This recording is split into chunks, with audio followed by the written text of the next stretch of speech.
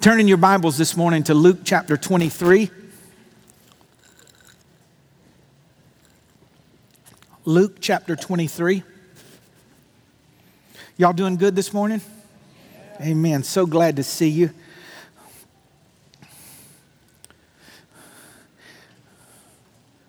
Can y'all hear that? Isn't that wonderful? Would y'all thank the Lord for having a room full of children over here? They reminded me last week of a promise I made in my haste without thinking. I told them if they ever got to 150, I'd wear a bikini on their stage in there. And they said they either had 148 or one something, I don't know. But I think I'm going to go with the coconut bra if I do any of them. I think that's what I'm going to. And you can't pray that they don't grow, so Lord, let them just hover around the 145 for a while, Or let the person count and lose his place. Yeah, that's what we need to do. Luke 23, beginning with verse 26. All of the gospel writers share the story of Jesus' crucifixion, and I want to read that story to you found in Luke, but I'm going to blend the different gospels in with the message because one will mention one thing that the other one wouldn't mention, but all of it is truth. So, Luke 23, verse 26. And they led Jesus away. A man named Simon, who was from Cyrene, happened to be coming in from the countryside, and the soldiers seized him and put the cross, which was Jesus' cross, on him and made him carry it behind Jesus. A large crowd trailed behind, including many grief-stricken women. But Jesus turned and said to them, "Daughters of Jerusalem, don't weep for me, but weep for yourselves and for your children. For the days are coming when they will say, 'Fortunate indeed are the women who are childless, the wombs that have not borne a child, and the breasts that have never nursed.' People will beg the mountains to fall on them and plead with the hills, 'Bury us.'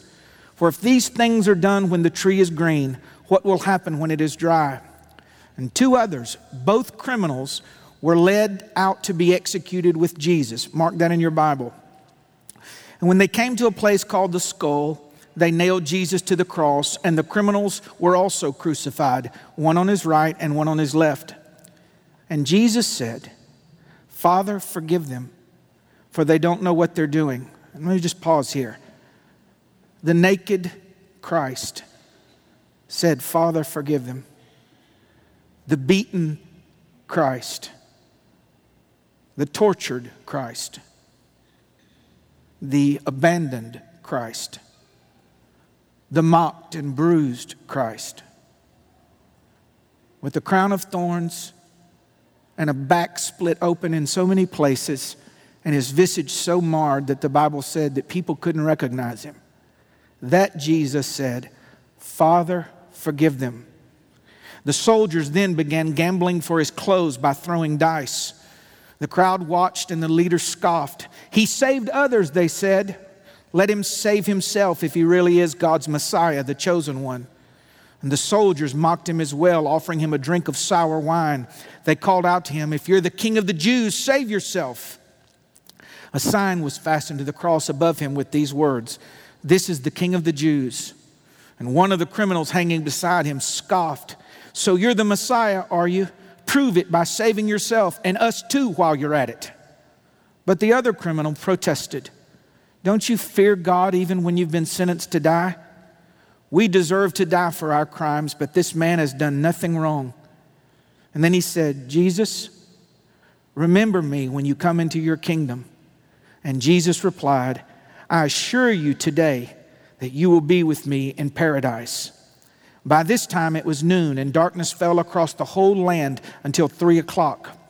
The light from the sun was gone, and suddenly the curtain in the sanctuary of the temple was torn from the middle, from top to bottom.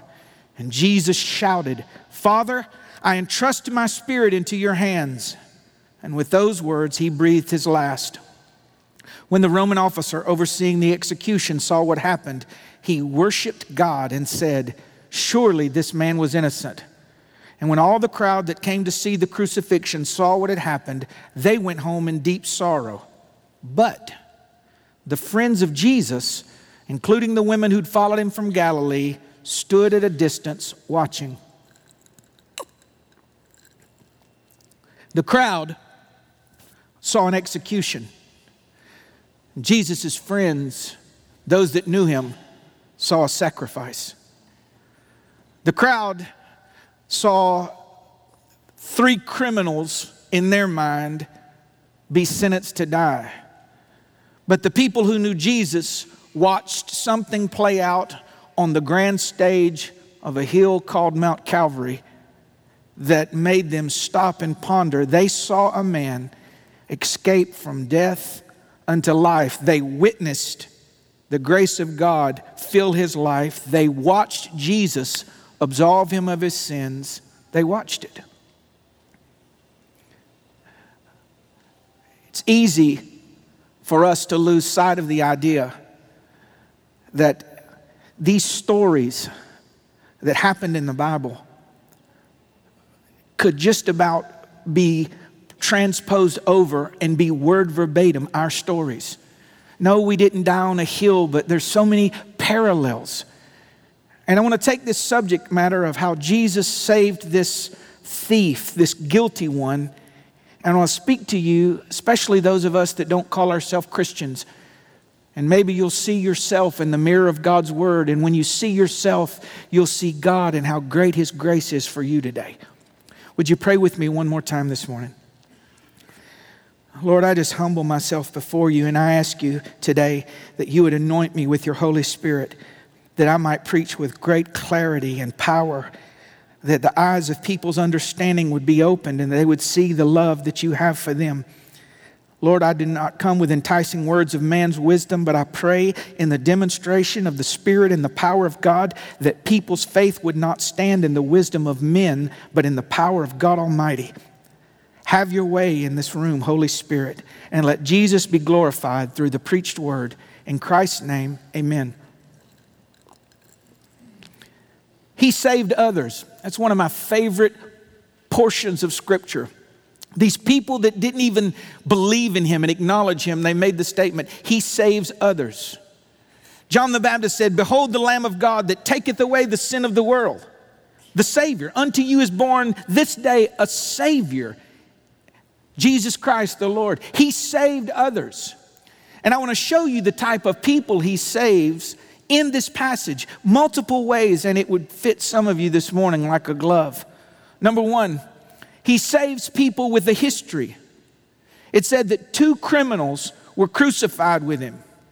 I wonder what crimes they committed that were so heinous that the death penalty was given to them. I wonder how many times they committed that crime.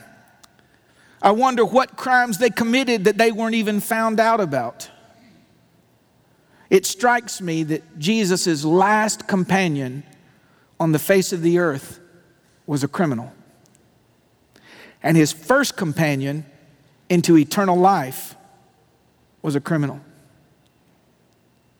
See, many of us have felt the condescending look of an ignorant, if you will, believer that looks down upon us. They look down upon our choices, and in one aspect, yes, they're right, but I love the fact that Jesus was known as the friend of sinners.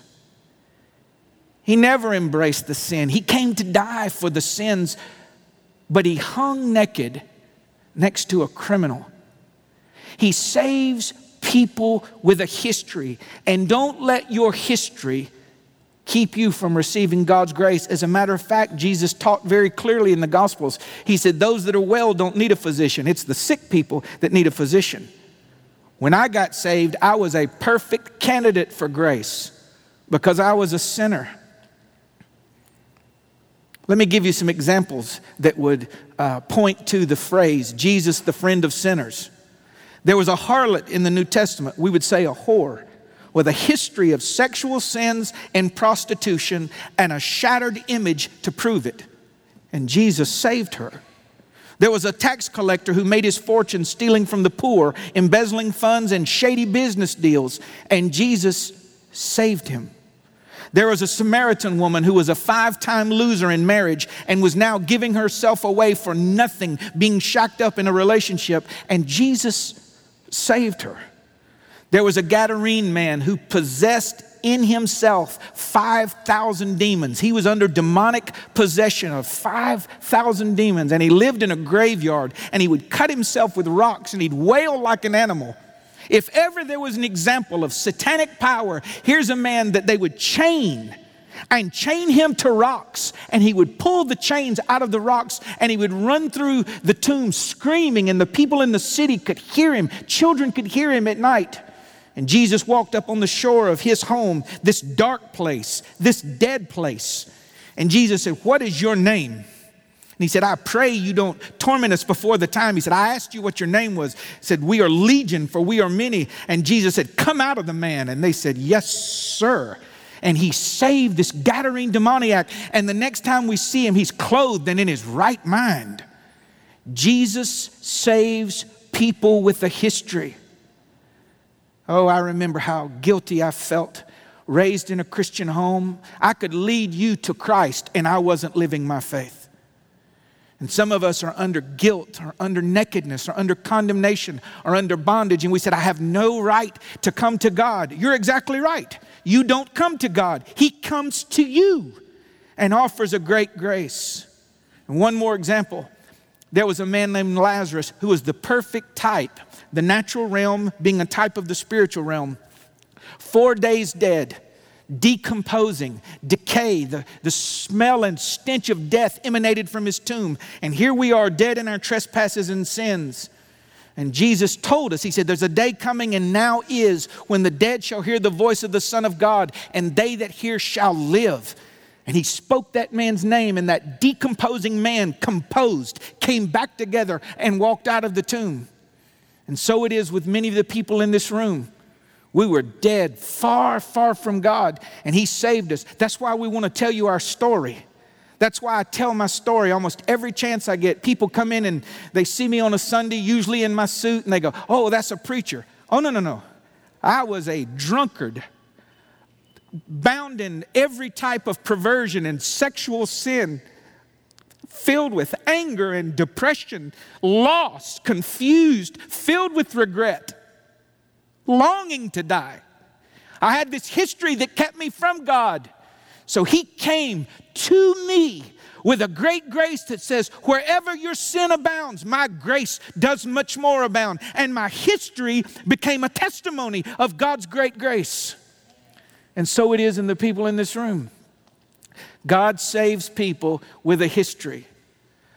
A naked criminal receiving the affection of Jesus Christ. Oh, I love it that he said he doesn't call righteous people to forgiveness. He calls sinners to repentance. Number 2, Jesus saves people who've demanded signs from him that he didn't grant. If you're the Son of God, save yourself and come down from the cross. Maybe you've been at the place where you said things like this: if you're God, prove it to me. Grant me this miracle. Show me that you're real. And God didn't do what you asked him to do. Maybe you've thought these thoughts: if you're God, why don't you step in and help the weak, the hungry, and the innocent children? If you're God, why did you let this person in my life die? If you're God, why didn't you stop these people from doing this to me? If you're God, why didn't you help me? Why didn't you answer my prayer? And why are so many of my prayers seemingly unanswered? Prove yourself to me. And God is quiet, because God doesn't come to us on our terms. It's his salvation that he freely offers. And see, if he granted us a sign, then our relationship begins with us being in charge and God catering to us. And God does not stoop off the throne. He rules from the throne, the servant Savior. But the Bible tells us that evil and an adulterous generation demands signs from God. You say, well, I need some proof. If you had the proof, there wouldn't be the faith that steps out on nothing and says, I believe just your word, even if you don't manifest yourself to me. And I believe in my spirit, because I don't know if I've ever said this in church. I debated all evening last night and this morning, was I supposed to scratch this point, because it was the only one that wasn't like in a continuity. But there's someone here today that you felt God, all he had to do was perform that one little thing for you, and you would have believed, and he didn't do it. But he saves people that demand signs that don't get them. He's gracious. Number 3, Jesus saved people who have mocked him and or his very existence. It says in Mark 15 that the 2 criminals who were being crucified with Jesus ridiculed him, which means they reviled him, they defamed him, they upbraided him, which means they found fault with him. Maybe you, like this thief, have found fault with the Lord and have mocked him. Maybe there's some that made fun of his children or God's church. Maybe you've judged his servants or made fun of their worship. Maybe you were the one raised in a Christian home who has ridiculed him by your sinning against the knowledge of the truth. Or maybe you're the one that just stays apart and mocks everything to do with God. You're still not disqualified. Do you see the common theme? It's not a matter of how far we are from the Lord. There aren't 5, 6, 7 levels of death. We're just dead in our trespasses and sin. We're separated. But God saves people that even mocked him. Maybe there's someone in this room, you shook your fist at God and cursed him while you were angry. Cursed him at the loss of your child or the loss of your mom or dad. Cursed him when your marriage broke apart. Why didn't you just answer me? Why didn't you come for me? God saves people that even ridicule him and mock him. That's how deep his grace is. Jesus saves people because he loves them. He said, Father, forgive them. They whipped him, and he said, forgive them. They beat him, they cursed him, they spit in his face, and he says, Father, forgive them. They whipped him till he was unrecognizable, and he said, forgive them. They make his open back carry the splintery cross up to Mount Calvary, and they spread him out wide and nail him to it, and he says, forgive them. They gamble for his clothes, thrust a sword into his side, and offer him sour wine. He gets to the moment of death, and from the abundance of his heart, he declares that it is his desire for every one of them to be forgiven, every one of them to be pardoned, and none of them to be brought into judgment for the things that they've done. Jesus Christ did not come into the world to condemn the world, but that the world through him might be saved. Yes! Praise the Lord! Oh, I didn't love him, but he loved me. He loved me. See, herein is the love of God. Not that we loved God, but that God loved us. We gave him our worst, and he gives us his best. That's why people can be sentenced to eternity of punishment, because when God gives you his best and you walk away and you trod underfoot the blood of the Son of God as if it were nothing, Jesus loved us anyway.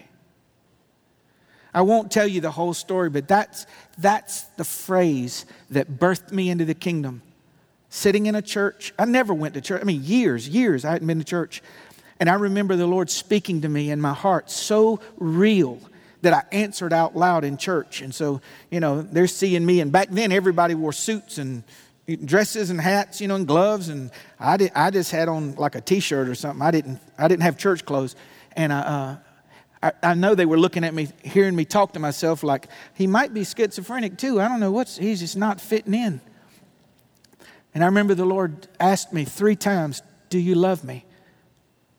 I'm not accustomed to hearing God's voice. I wasn't accustomed to feeling his spirit. And after 3 no's, I said, no, I don't love you. He said, that's all right, I love you anyway. And my life just split open like a dam would break. And I was saved. I wasn't even asking.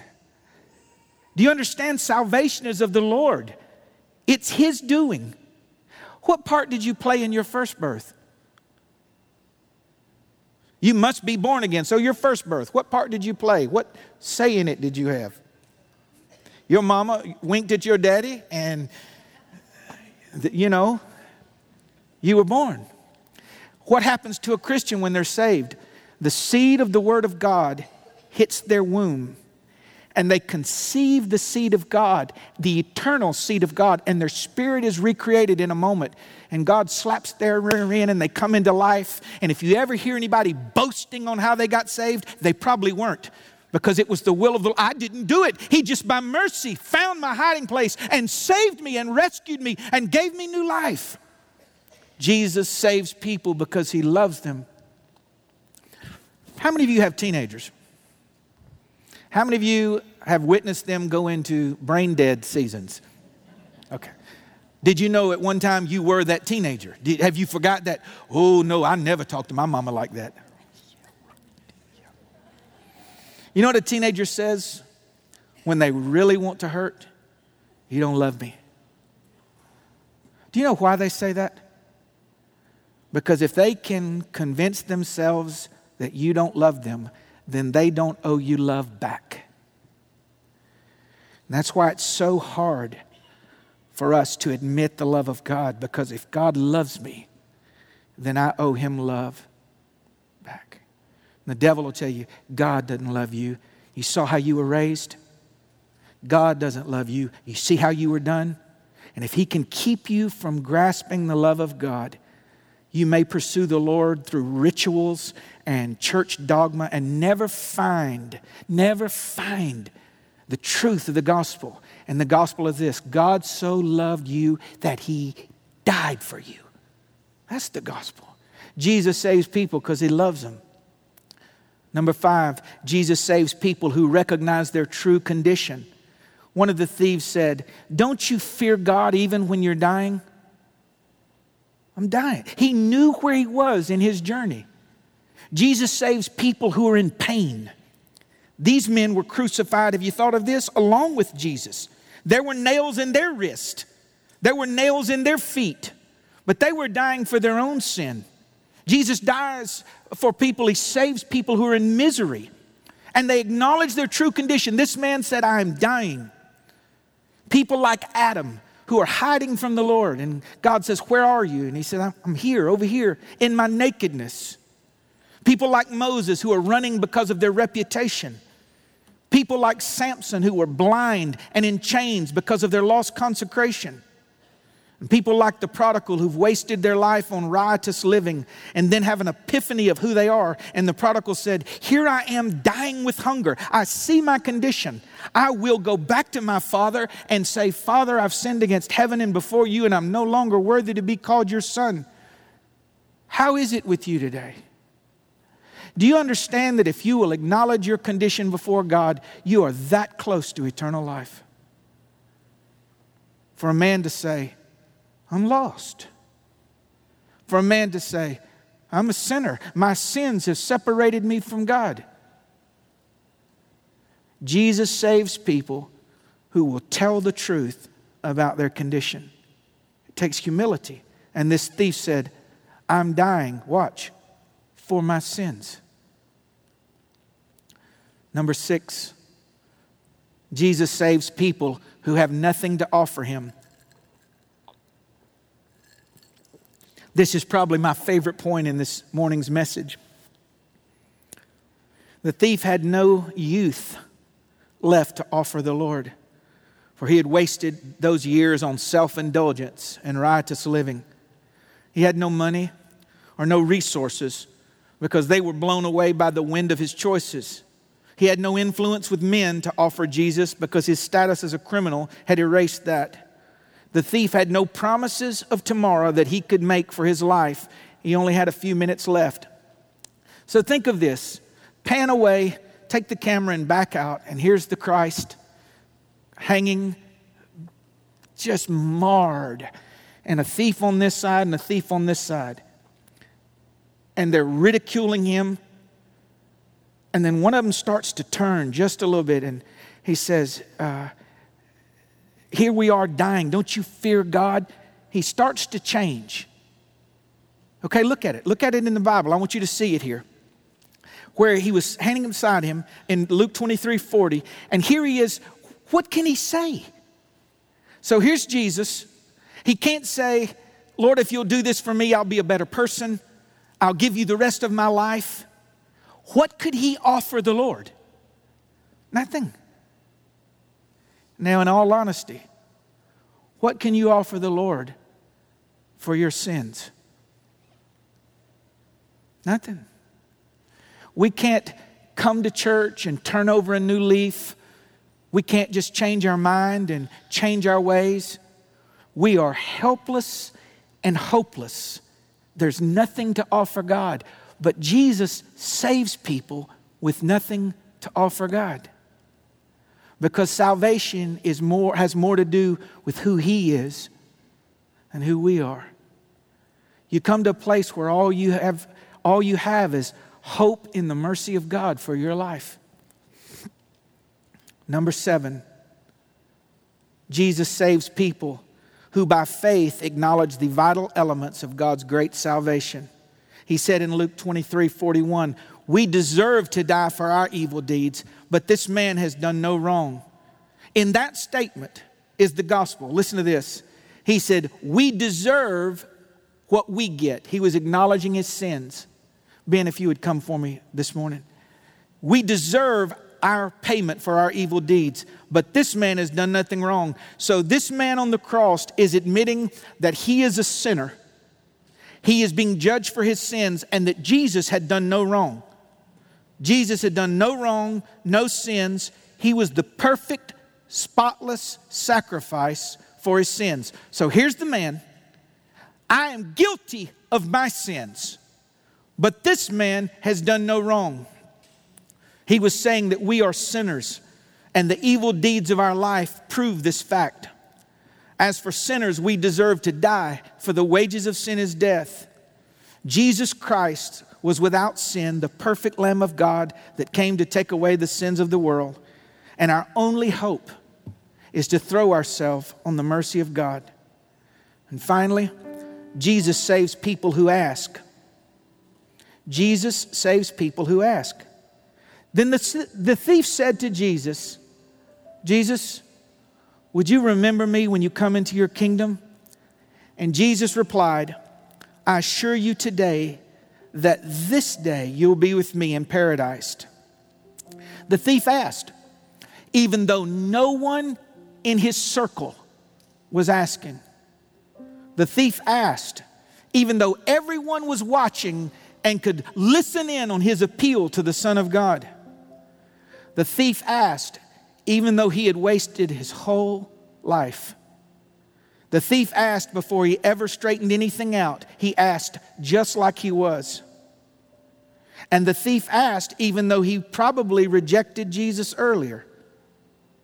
How can you say that, John? The Bible doesn't say that he had heard the gospel or the message of the kingdom. Listen, how do we know that he more than likely had rejected Jesus before? Because he told Jesus, when you come into your kingdom, remember me. Somewhere, I believe he heard Jesus talking about his kingship, his dominion, his glory, his position.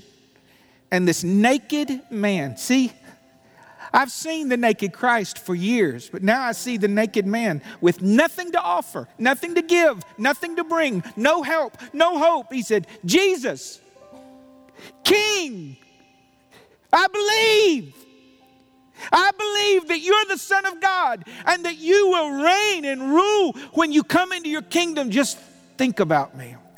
Man, I feel this so strong. Listen, he didn't say save me. I don't know if he understood the whole scope of salvation. But this much he knew. He watched Jesus live and he watched Jesus die, and he said, if you even think about me, I'll be good. You just even think about me. And he turned to this naked man and said, today you'll be with me in paradise. One other thought. The Greek doesn't hold this out, but I believe it means something else too. If you were to cut off your finger and you were to go to the emergency room, you would ask them to remember, put back together. So remember means recollect or recollect. Was he saying? I don't know. I just submit it to you. 10,000 shattered pieces. When you get to where you're going, will you put me back together? And he said, today. So, Jesus dies first. We know that. He goes into the lower parts of the earth. And here's all the saints of the Old Testament that have died waiting on the Lamb of God. Because see, the blood of bulls and goats just postponed judgment. And then the blood of Jesus Christ went to the mercy seat to provide forgiveness for us. So he's down there talking to Moses and Elijah and David. And down comes who? The thief. The last one to see him coming in. And as he goes into heaven, open up ye everlasting gates and lift ye up ye everlasting doors so the King of glory can come in. And the angel said, who is the King of glory? The Lord mighty in battle. He's the King of glory. And the gate swung open, and who's right beside him? The thief. He hears the angelic music. He hears the song of the angels. He sees the beauty of heaven. He said, who are they? They said, those are the angels. He said, I can't go in with them. Who are these? Oh, these are the prophets. Isaiah, Jeremiah, Hosea, Joel, Amos, Obadiah, Jonah, Micah, Nahum, Habakkuk, Zephaniah, Haggai, Zechariah, Malachi. I can't go in with them. Who are these? They're the priests, the Levitical priesthood. I can't go in with them. Who are they? Oh, there's the whores and the Mary Magdalene and the tax collectors and the liars and the covetous. And he goes, oh, I can go in with him. Great grace. He saves others. And today, he wants to save you. As Ben sings this song, I want you just to close your eyes with me this morning and listen to the Lord's voice for you.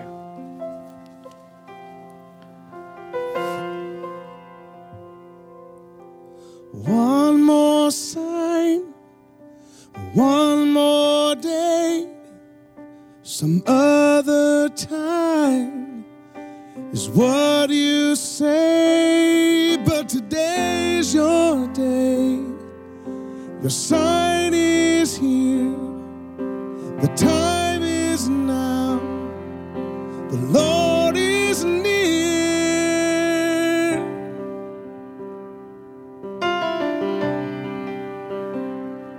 Oh, and just reach out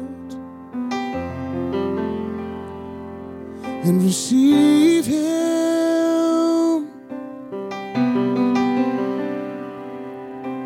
Just reach out and receive Him.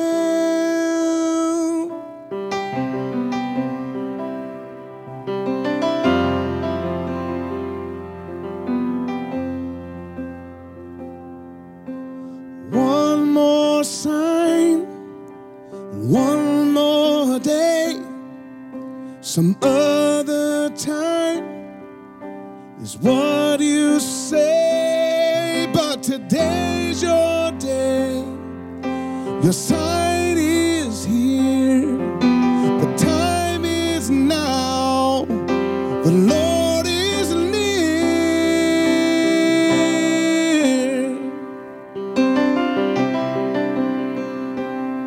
Oh, and just reach out and receive Him.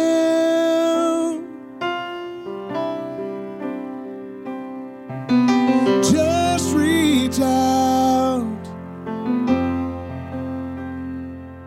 and receive Him.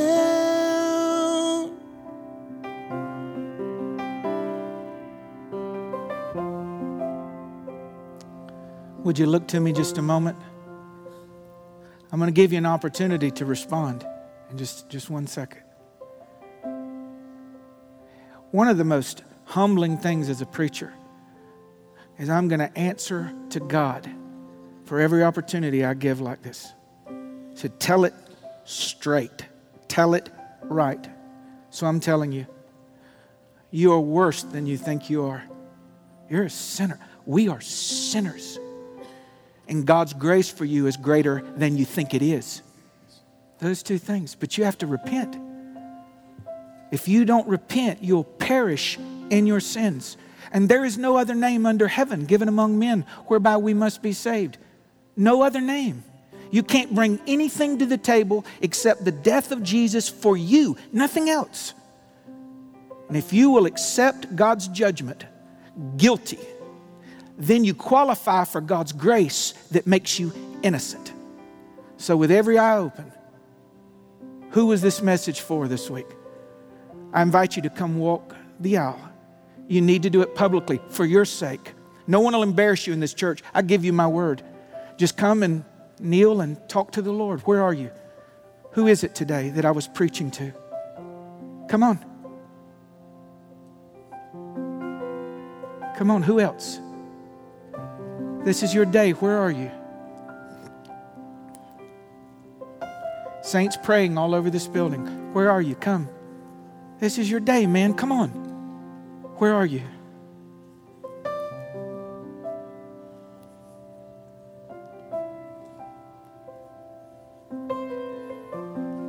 This call is for you. The Lord's calling your name. Come on. Is there anybody else?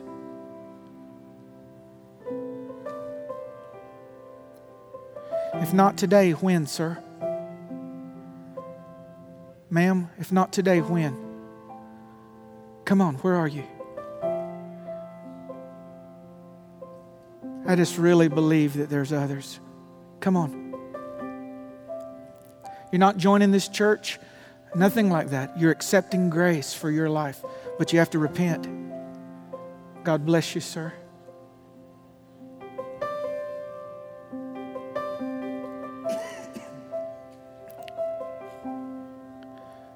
If you're with someone that you brought today, don't embarrass them. Just reach over and take their hand, which means I'll go with you. Come on. If they need to come, I'll go with you. Is there anybody else today?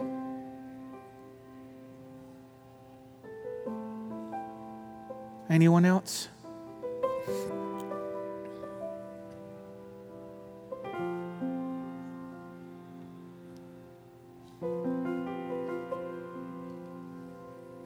Wait just a moment longer.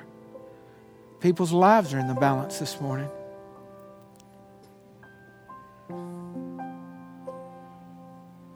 Where are you, backslider? Come home. Come home. Come on. Where are you?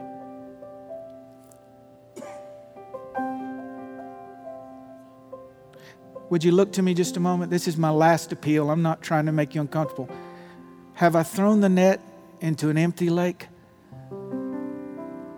If it was me and I didn't present it right, look past me to the God that loves you and cares for you. I just believe it's your day, man. Whether you like or dislike me, it's not the relevant thing. I just wish you just let me go. Yeah, but I can't. One more appeal. Will you let Christ forgive you of your sins today? Where are you?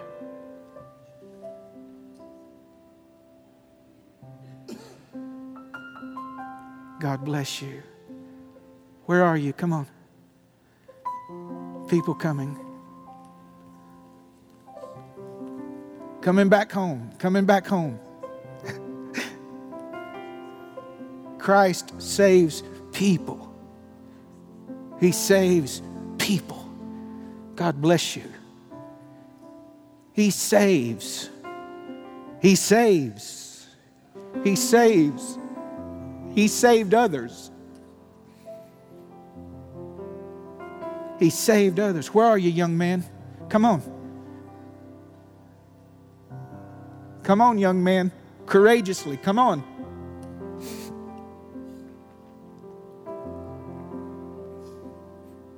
Saints praying all over this building.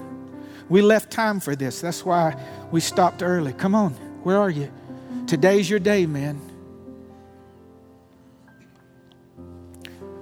Ben, just one other time. Just softly. One more sign, one more day, but some other time is what you say. But today's your day. Your sign is here. The time is now. The Lord is near.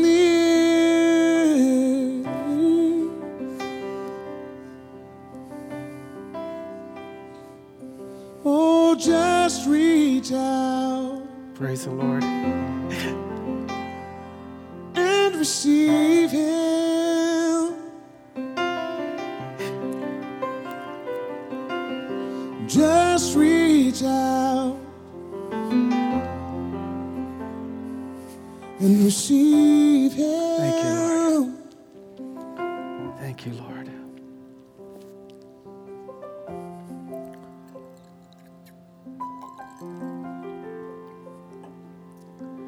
Saints, would you stand with us this morning?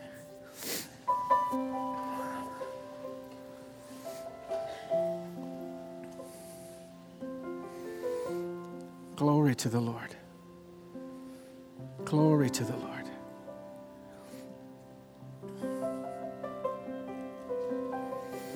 Glory to the Lord.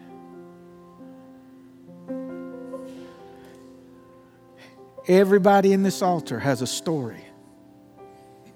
And even if you know them, you don't know half of it. But I'm speaking to those in the altar. You don't even have to look at me. Your sins are forgiven. Your sins are forgiven. As far as the east is from the west, He has removed your transgressions from you. And somewhere in heaven today is a man known as the thief on the cross who knows more about grace than 10,000 preachers. Because Jesus saves people. One final thought before you go home. When they told him, he said, if you're the Son of God, come down off the cross and save yourself. He didn't say it, but you know what he said? I didn't come here to save myself. I came here to save you.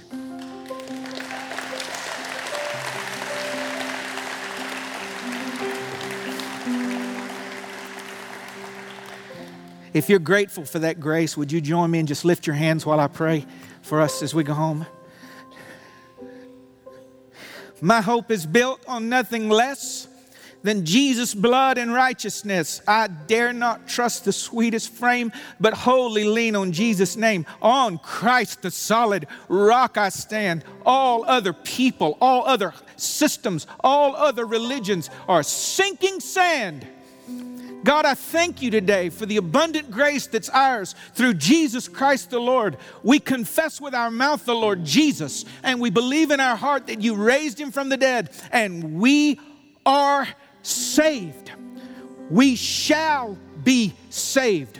We are eternally saved, not by works of righteousness which we have done, but according to your great mercy.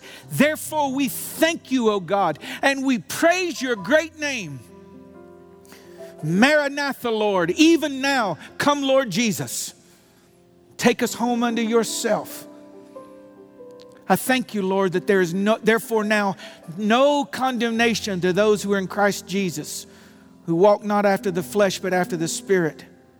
Who shall lay anything to God's charge against God's elect? It's God that justifieth, and we are justified. The righteousness of God in Christ Jesus we are, and so shall we ever be. We love you, Lord, and we thank you for saving people today. In your Son's name, we glorify you. In Jesus' name, amen. Saints, would you offer the Lord one more clap this morning?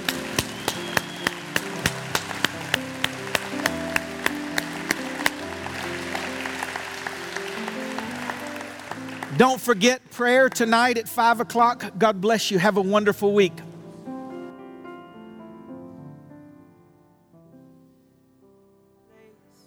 I see it on the face.